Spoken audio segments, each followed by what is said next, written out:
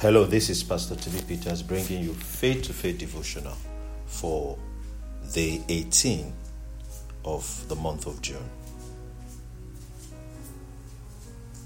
The New Testament Bible reading for today is Titus chapter 1. We're reading the whole chapter. Our specific scripture is Titus chapter 1 verse 9, New Living Translation. He must have a strong belief in the trustworthy message he was taught. Then he will be able to encourage others with wholesome teaching and show those who oppose it where they are wrong. Today's topic says, develop strong belief. One of the core qualifications for leadership within the body of Christ has to do with depth of conviction. It is referred to in our scripture for today as strong belief. Do you have strong belief or weak belief? The scripture is not talking about strong belief in a tradition or some personal views. It is speaking about a strong belief in the trustworthy message you have been taught. A strong belief in the authentic gospel of Christ. You will not be able to encourage others with wholesome teaching or show those who oppose the message that they are wrong if there is no strong belief. Without strong belief, an individual could be easily swayed from the truth of the gospel by winds of new doctrine. Strong belief is developed by being grounded in the fundamental truths of Christ as revealed in the scriptures.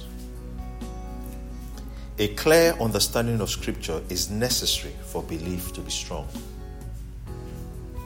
Study to show thyself approved unto God. The Scripture didn't say study to show thyself approved unto fellow believers. Develop strong belief in the gospel of Christ through accurate knowledge of Scriptures. You can never be grounded in something you don't give attention to. Hallelujah. Let's take today's confession together. Say this after me. I yield to the Spirit of God to deepen my understanding of Scriptures.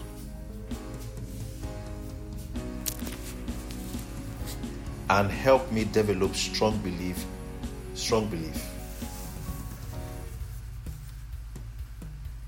Jesus' death, burial, and resurrection is everything to me.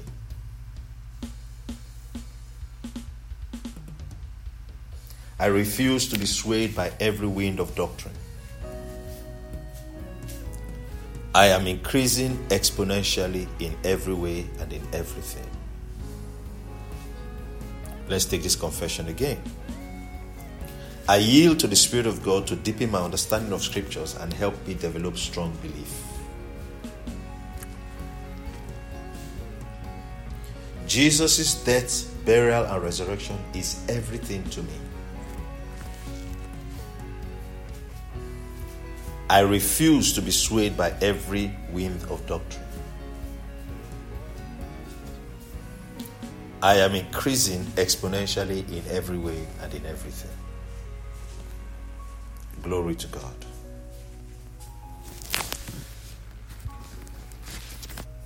Remember to read the Old Testament scriptures, 1 Chronicles chapter 27 to 29, and also Psalm 18. It will help you finish your 1-year Bible reading plan.